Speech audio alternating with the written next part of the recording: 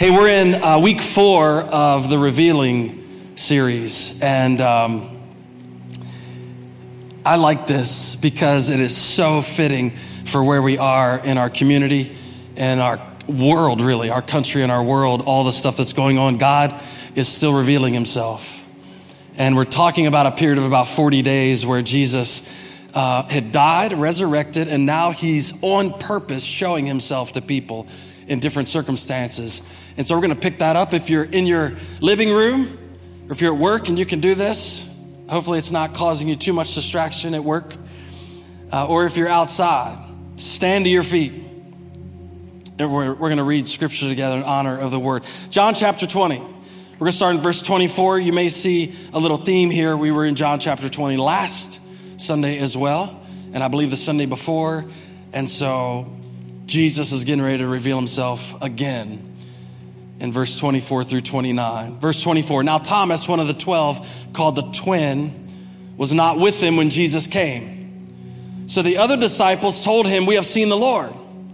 But he said to them, unless I see his hands, the mark of the nails, and place my finger into the mark of the nails, and place my hand into his side, I will never believe.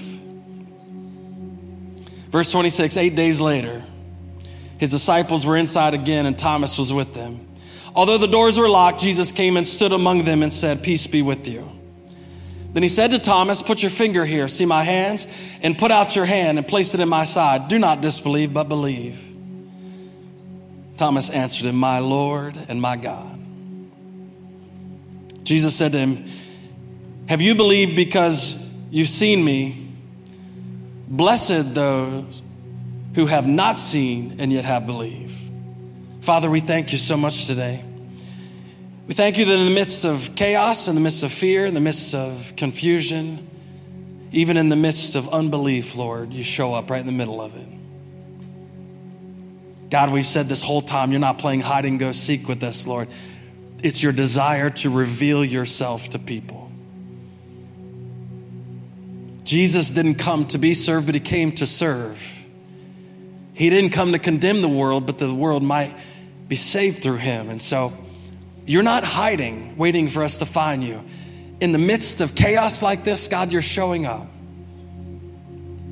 In the midst of fear, you're showing up. In the midst of doubt, you're showing up. So I thank you for that. And I pray that as we look into your word this morning, God, that you transform our heart and minds. Cause us to think differently today, Lord. In turn, cause us to do differently.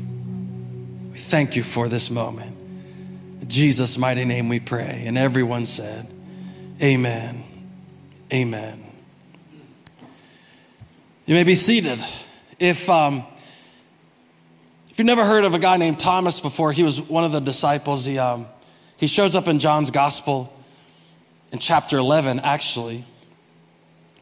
And I think this is one of the more strange stories in the Bible because Jesus and the disciples get word that their friend Lazarus was sick. Word was sent to them in chapter 11 that Lazarus was sick. So the disciples, I think, had the idea that Jesus would just pop up and go to him, but Jesus didn't. He looks at him, he says, no, he's not going to die. It's not going to end in death.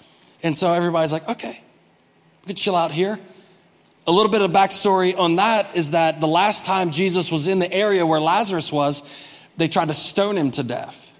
So I have a feeling the disciples weren't too worried about going back to Lazarus at the time. So a couple days goes by and Jesus pops up and says, hey, we need to go. And they say, well, wait a second. You said he wasn't going to die. He was just sick. And Jesus says, well, he's dead now. And I don't know about you, but there's sometimes Jesus talks, and even 2,000 years later with commentaries and study Bibles and all that stuff, I'm just like, I don't even know what he's talking about.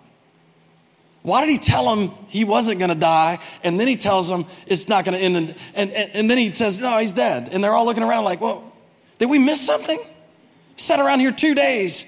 You telling us he wasn't going to die, and now you said he is dead, and now we need to go back. Thomas, who I believe was a devout follower of Christ at the time, was also kind of a pessimist. You ever run into somebody who loved Jesus but just couldn't have an optimistic bone in their body? Well, we're all going to die and go to heaven one day. Yeah, but we don't have to think it's going to be today. He said he came to have life and life more abundantly. We should wake up with a smile on our face. But when you read chapter 11, Thomas tells the other ones, he says, hey, we'll all go. Jesus says, let's go back. The disciples go, don't you remember they tried to stone you there? And then Thomas speaks up in his wisdom and says, well, let's go. We'll just all die. If I was sitting in there, I'd say, Thomas, man, come on. He was a devout follower of Christ, but he wasn't the most optimistic person on the planet, it seems. So now we pick it up in chapter 20. If you remember last week, we talked that Jesus had appeared through a locked door. The day of the resurrection, that evening, the Bible says that the disciples had locked themselves in the room for fear of the Jews, and they're confused, they're scared to death, and Jesus just walks in the room. And he says, peace be with you. And he reveals himself to them, and they're super excited to see him. We pick it up in verse 24, a week later. And I have a feeling that when we hear this conversation between the disciples and Thomas, that it might not have been the first time they had talked about this. Over the last 8 days, evidently Thomas was not with them the first time Jesus came and showed himself, the resurrection Sunday. I have a feeling Thomas was so freaked out, he just couldn't be around anybody. You ever been that way? Just so freaked out, you just couldn't stand to be around anybody. So it says, when he revealed himself to the disciples the first time on Resurrection Sunday in that locked room, Thomas wasn't there. So I got a feeling that the word got to Thomas is somehow during those 8 days. Somehow during the middle of the week, somebody said, hey, Thomas, man, we saw Jesus. He's resurrected for real. And I could see Thomas going, man, I don't know. I don't know if I can believe that. And so then all of a sudden on 8 days later, he finds himself with them, and you see an almost a irritant in the conversation. Hey, we saw the risen Lord. We're not kidding, man. He's in the room with them, and he's saying, listen, for the last time, if I don't touch him, I'm not going to believe. I've preached this before here. I preached it in a bunch of places in Africa. I think we've labeled him the wrong label. If you've been in church any length of time, and maybe if you haven't, here's the first time you're going to hear this. Everybody calls him Doubting Thomas. I think that's unfair. I think if you'd have seen Jesus die on the cross, and then you heard his body was not in the tomb, and you have not physically seen him, I bet you would be the same way. Like, I don't know. I know there's some skeptics out there. I know you question everything. And sometimes we superimpose Superman faith on ourselves when these people were just living it out day after day after day, trying to figure it out. And what I find out about me is there's a lot of times in my life where I don't have Superman faith, where I'm doubting just as much as anyone else. And so I kind of could see myself, I'm an optimistic guy, but I'm going, hey, I don't know. If I saw him die on the cross, if this was real life, and I saw him die on the cross, I might be the guy that said, wait a second, if I'm going to follow him around the rest, if I'm going to do what he's asked me to do the rest of my life, I at least want to touch him. So you could see a little bit of angst in Thomas when this conversation starts. It's almost like he's like, don't talk to me about this again. If I don't touch him, I'm not going to believe. You can picture the disciples in the room. Peter turns around to James. He's like, he's impossible. He won't believe anything we say. You can kind of feel the tension building of like, why won't he just believe us? And I started thinking about this. Because I've run into a lot of people over my lifetime that I've tried to convince that Jesus was real, that they basically said, no, not yet. Not yet. I don't know if I can believe that. I don't know if I can believe that. And here's something that I need to make sure we understand. Unbelief should not cause separation. Unbelief should not cause separation. And when I say that, here's what I mean by this. Unbelief should not cause separation. It means if the only reason you're friends with somebody is to tell them about Jesus, get to them to believe, and you can move on to the next person, that's not real friends. That's not real friends. We used to call that in retail bait and switch. I bring you in here for this, but my motivations are actually something else. So I'm telling you I'm your friend just so you believe in Jesus. And then when you believe in Jesus, I'm going to move on. And what happens is when people don't believe right away, we get frustrated, so we quit. Here's what I know. Thomas walked around with Jesus personally. Walked around with him, saw him heal people, saw him raise people from the dead, he was with him when he raised Lazarus from the dead. He watched him do unbelievable miracles, and it took him 8 days to believe he was resurrected. 8 days. 8 days in a physical appearance to believe he was resurrected. Jesus then turns to Thomas and says, hey, listen, it's good that you got to touch me. But blessed are the people who will never get to touch me and still believe. So what I'm saying as a pastor is people need to know you care about them, not the decision they may make. How long did it take for you? 8 days? 2 weeks? 4 years? 10 years? 20 years? 30 years? How long did it take? We forget how long it took for us to believe that Jesus was actually resurrected, that he was Lord, that he is Lord of our lives, that he is our Savior, that we were dead in our trespasses and sins. Fancy words in the Bible, trespasses. If we were dead, we couldn't do anything about it. We had sinned against God. There was no other way. And we found out for the first time that Jesus was Lord. How long did it take for us to believe enough to actually put faith in it? Took Thomas 8 days. What if it takes your neighbor 10 years? What if it takes one of your family members 5 years? What if it takes your kid 4 years? What if it takes 20 years? What if it takes 30 years? I've heard stories of people praying for people over, kids praying for their parents over and over, 20 years later. 20 years later.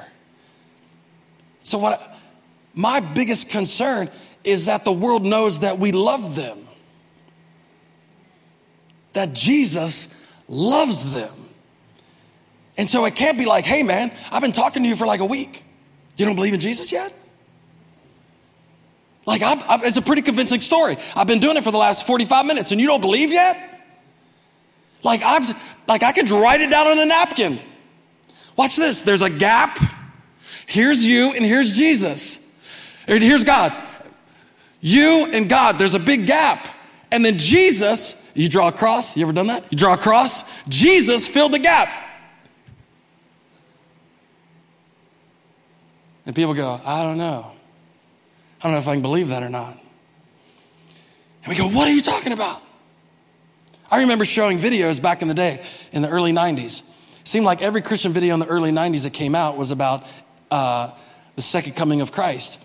And it was these weird videos where the resurrection would happen, or the rapture would happen, which is a point in time that Christians believe that Jesus is going to rapture us, take us up as Christians. And so we believe that. And so they were making videos about it. And it was so weird. Like I would watch it and think it's weird. Like, all these Christians would disappear from the earth, and you see news reporters standing out in front of buildings going, well, there's 75 people missing out of the building today. We don't know what happened to them. What do you think, Johnny? I think aliens took them. I would show that video to somebody and then turn to them and say, do you believe in Jesus now? And they'd say, dude, you are weird. Why would you even, that's crazy. I don't even know if I believe that's the way it's going to happen now. So I'd get frustrated and I'd be like, hey man, are you kidding me? That's my best story.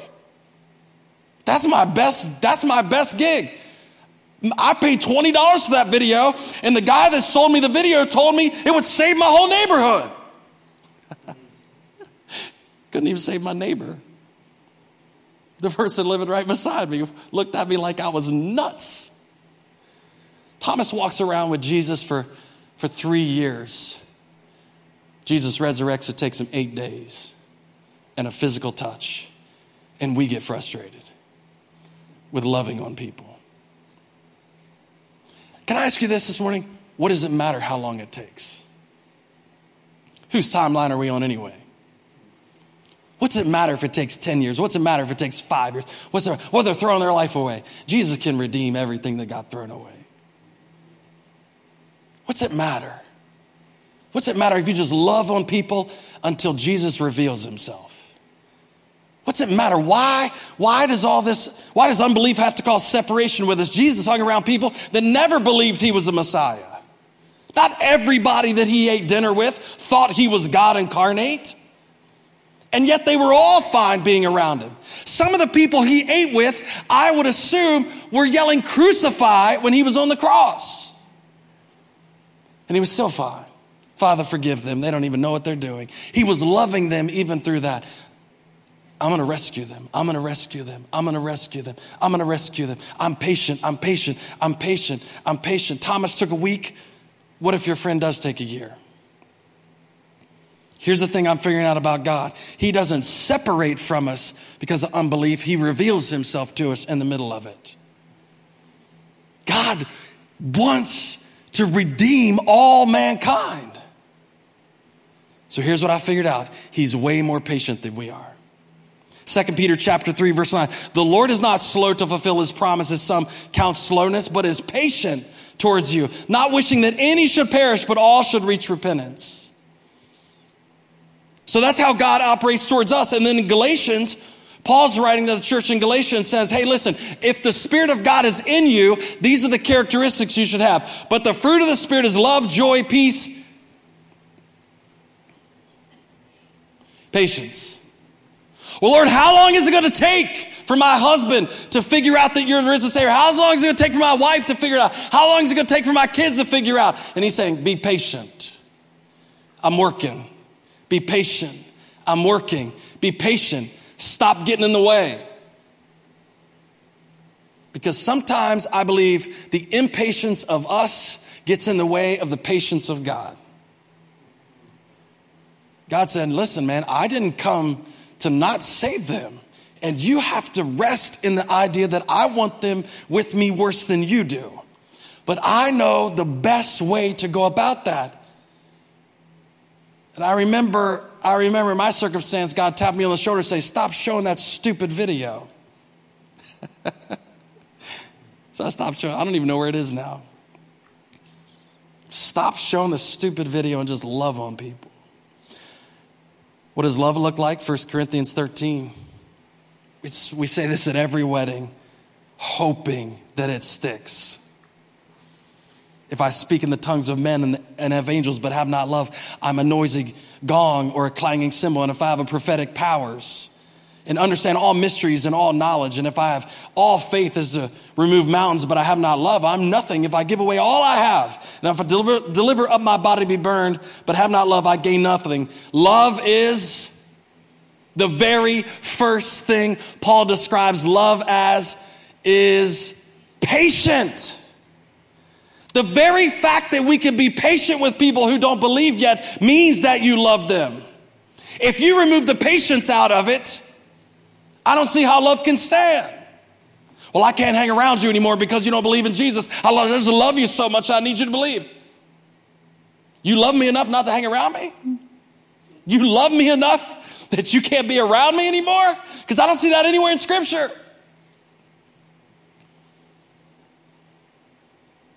Unbelief can't separate us. Unbelief cannot separate us. We have to be patient with people. We have to be patient because Jesus knows the key to them believing. You know, we can look over this part. I actually love this part of this verse because Thomas says to the disciples, it's almost like he's fed up. Like, stop trying to convince me that he's risen. Unless I touch him, unless I touch the nail prints in his hand, unless I put my hand in his side, I'm not going to believe. They're sitting around, irritated. Just shut up. I don't want to hear any more about it. And then just like the first time, I don't know if it made that sound, but it would have been neat. Jesus pops in the building. I love this. Listen to what he says. Watch. He says, just one little short phrase of introduction. Peace be with you. In other words, settle down. Just chill out. And then he says this. Now remember, tension in the room. Thomas is like, I'm telling you, I'm not going to believe till I see him. Till I touch the hands, till I touch the side, I'm not going to believe. I'm not going to believe. I'm not going to believe. I'm not going to believe. Jesus did not pop in the room and go, Thomas, come on, man. Come on, these guys are right. Come on, you should just believe them. He didn't say that. What did he say? Instantly, he said, put your finger here. Now, if I was Thomas, I would have been scared to death at this point in time because I'd have been like, oh, he's listening to me. The very thing I told my friends, there's no way I'm going to believe until he does this. Jesus then, boom, walks in the building, walks right in the room and says, hey, Thomas, chill out. Hey, you want to touch my hands? You want to touch my side? I'd have been like, whoa, I'm sorry. I haven't said anything like that. The beautiful thing in here is that Jesus went right to his request. And here's what I think could happen in our relationships. There's people in your lives that are not telling you what they're asking Jesus. And we get impatient. We say, come on, why don't you believe? And all they can tell us is it's not that easy. But out of your earshot, they're telling Jesus exactly what it would take.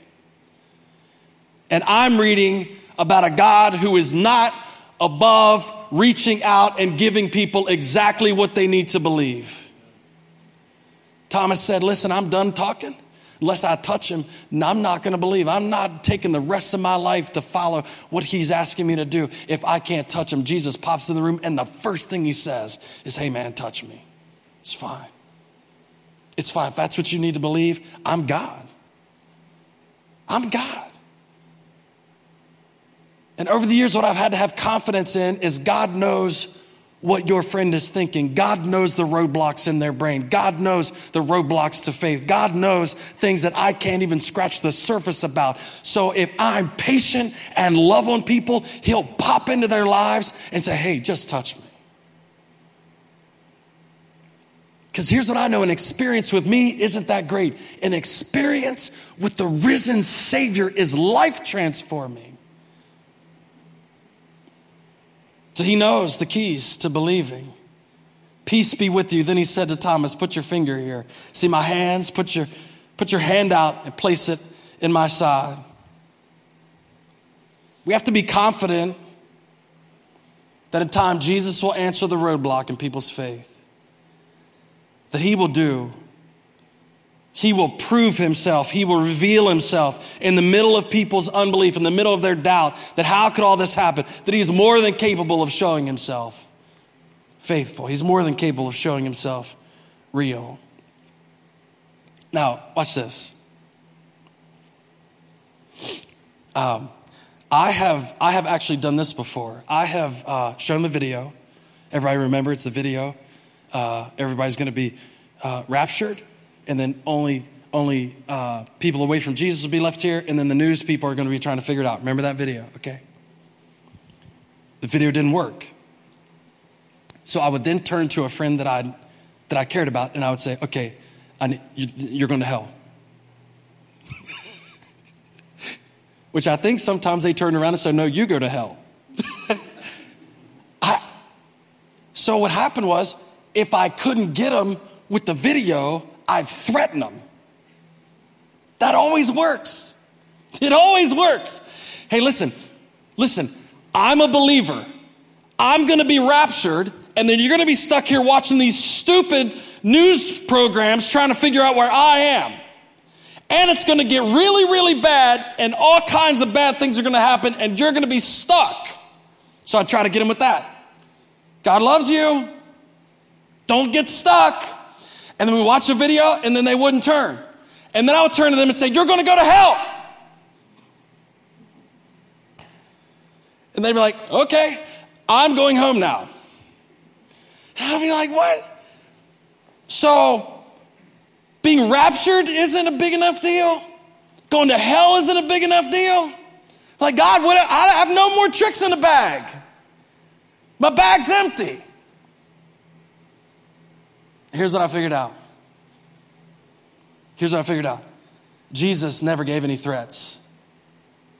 Never. He never gave any threats, just peace. No threats, just peace. Watch what happens. There's a little formula I saw here. I don't do formulas a lot, and I don't do alliteration a lot. But the world just came together on this one. So here's a little formula. Peace, proof, proclamation. Peace. Should write it down. Peace, proof, proclamation. Peace, proof, proclamation. Turn to the person sitting on your sofa and tell them peace, proof, proclamation. Peace, proof, proclamation. Peace, proof, proclamation. Say it 3 times really fast. Peace, proof, proclamation. Peace, proof, proclamation. Peace, proof. I probably should have had that last one's a couple of syllables extra. Makes it weird. Watch this. Thomas makes a proclamation at the end of this. He says, my Lord and my God. Now, I want you to know how important this is. You can't just read over this. You can't just say, oh, he finally figured it out. No. A good Jew, this would have been blasphemous. This would have been, if he'd have said this in public, if there'd have been a crowd around Jesus when he revealed himself, and Thomas would have said, this is the risen Savior. This is the King of Kings and Lord of Lords. That's what he's saying. My Lord and my God. They'd have roped him up. It was blasphemy for him to say this. So this wasn't just like, oh man, dude, I get it. This was a risky thing he was admitting to. So you see a turn in Thomas, like a drastic turn.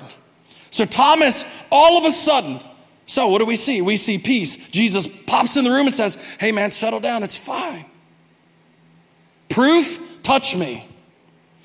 Touch me. Thomas reaches out and touches him. And then what do we see? Proclamation. Peace, proof, proclamation. Peace, proof, proclamation. Peace, proof, proclamation. Peace, proof, proclamation. Jesus knows what it takes. Peace, proof, proclamation. No threats. You don't see Jesus walking around in the New Testament going, hey, all of y'all going to hell. All y'all going to hell. I'm the Savior of the world. All y'all are going to hell. All of you are going to hell. I'm the Savior of the world. That was not his message. His message was, God came to rescue you. That's a different story. I can be condemned or I can be rescued. I'm going to tell you something. I'm picking rescued every time. That's why it says there is now therefore no condemnation in Christ Jesus. We don't preach a message of condemnation. Jesus said he didn't come to condemn the world, but that through him the world may be saved. So he pops in on the disciples and he says, peace be with you. He proves himself, and then Thomas gives a proclamation. Only that's not the only place in Scripture that this formula works. You can superimpose this almost on every encounter Jesus has with people. He even will tell him at the end, don't say anything. And they can't help it. He's like, shh, don't say anything. My time hadn't come yet. They walk right out the door and go, hey!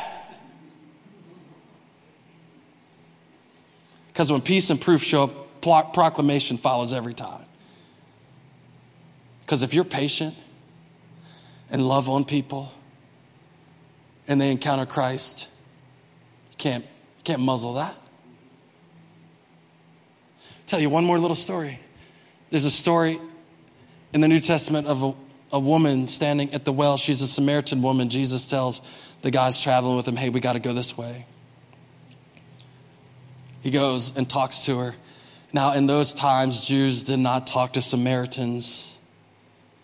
Samaritans were a mixed race people that Jewish people despised, and Jesus was breaking cultural boundaries, but when he showed up in an attitude of peace towards her, and she was shocked, floored.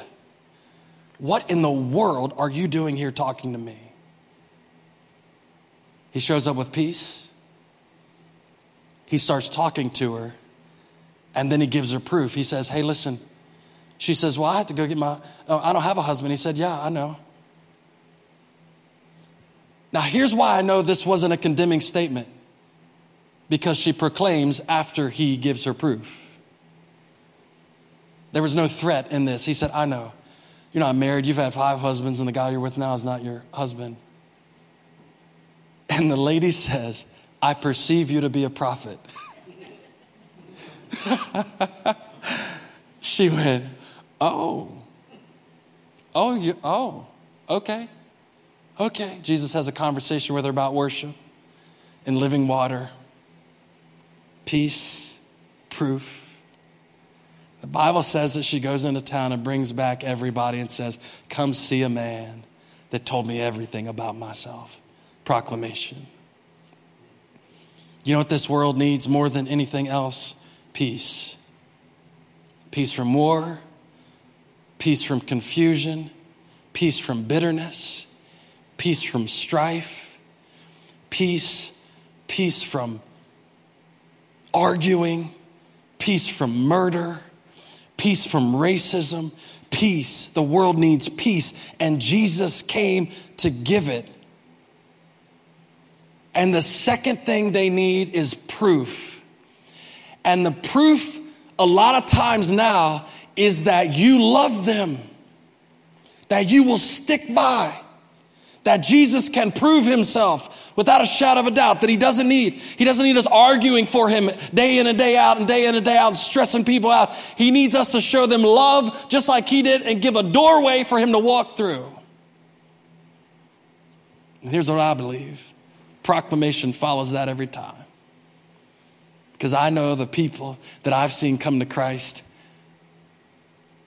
say, he is my Savior. He is everything. He's delivered me, saved me, kept me. He's given me peace that passes all understanding. And just like Thomas, my Lord and my God, and just like the woman at the well, come see a man that's told me everything about myself. Peace, proof, and proclamation. That's what we need in this season. And so here's what I say to you this morning, if you're watching. Say, man, I don't know about this Jesus. I don't know about believing in him as my son. I don't know about switching my life up. I don't know about changing everything to follow Jesus. He hears you. He hears you just like he heard Thomas. He hears you just like he did the woman at the well. He hears you just like he did the woman caught in adultery. He hears you just like he did Matthew, the tax collector. He hears you just like he did Simon. He hears you just like he did Andrew. He hears you just like he did Zacchaeus in a tree. He hears you just like he did in every story in Scripture. He hears you specifically every time you say, I don't know if I can do this. He hears you and he wants to meet you right there. Right there. No condemnation, no threats, no you're going to hell. He wants to meet you right there. And what I want to guarantee you is there's a church body who's willing to be patient and loving until he meets you. Whether it takes 8 days or 8 years, 10 years.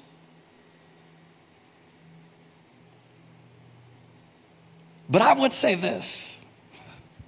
The band's going to come up. We're going to shut this down. I would say this. I would say don't wait just for waiting's sake.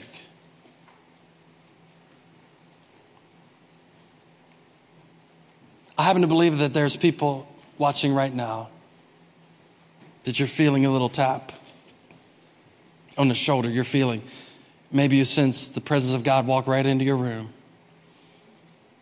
And he's doing a Thomas right now. He's walking in and he's saying, hey, I know exactly what you need to believe. I know exactly what you need to make that decision today. I know exactly what you need to come to faith in Christ And I believe he's doing that. I would implore you, don't wait. The living God is right there waiting, being patient on you.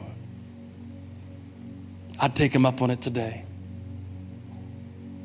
Maybe it has been 5 years. Maybe it has been 2 weeks. Maybe it's been 10 years.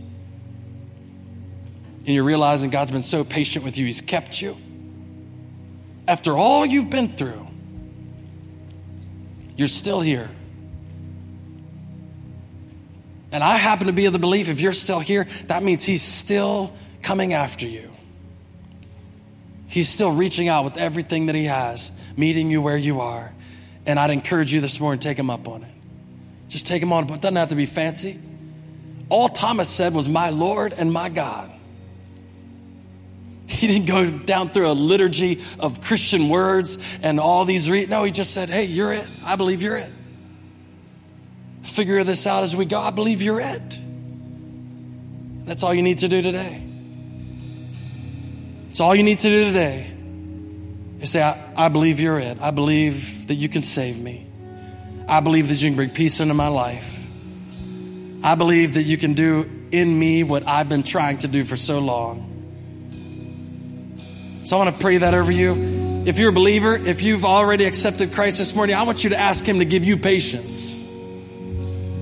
I want him to ask you to give you patience. That you can just offer peace into people's life and let God prove himself. Father, we pray that way this morning. God, for everybody watching that's making that decision for the first time, just like Thomas, you're it. I pray that they'd sense your presence like never before. I pray that you'd speak right to that question, just like you did with Thomas. I pray that you speak right to it. Lord, I pray that you give them the confidence that you are the risen Savior, that you are real. Lord, I pray for the church, God, that you give us patience with people, that you let us just love on people for a lifetime. Just love on people the way you did. We thank you, God, for your goodness to us. We thank you for your consistency. God, we thank you for your love. We thank you for your patience. Most of all, Lord, we thank you that you've forgiven us of our sins. Thank you that you have given us eternal life. We thank you that you have rescued us. We thank you, Lord, that you're still doing it day after day after day. And we give you the honor and the praise because you're worthy of it. In Jesus' mighty name we pray.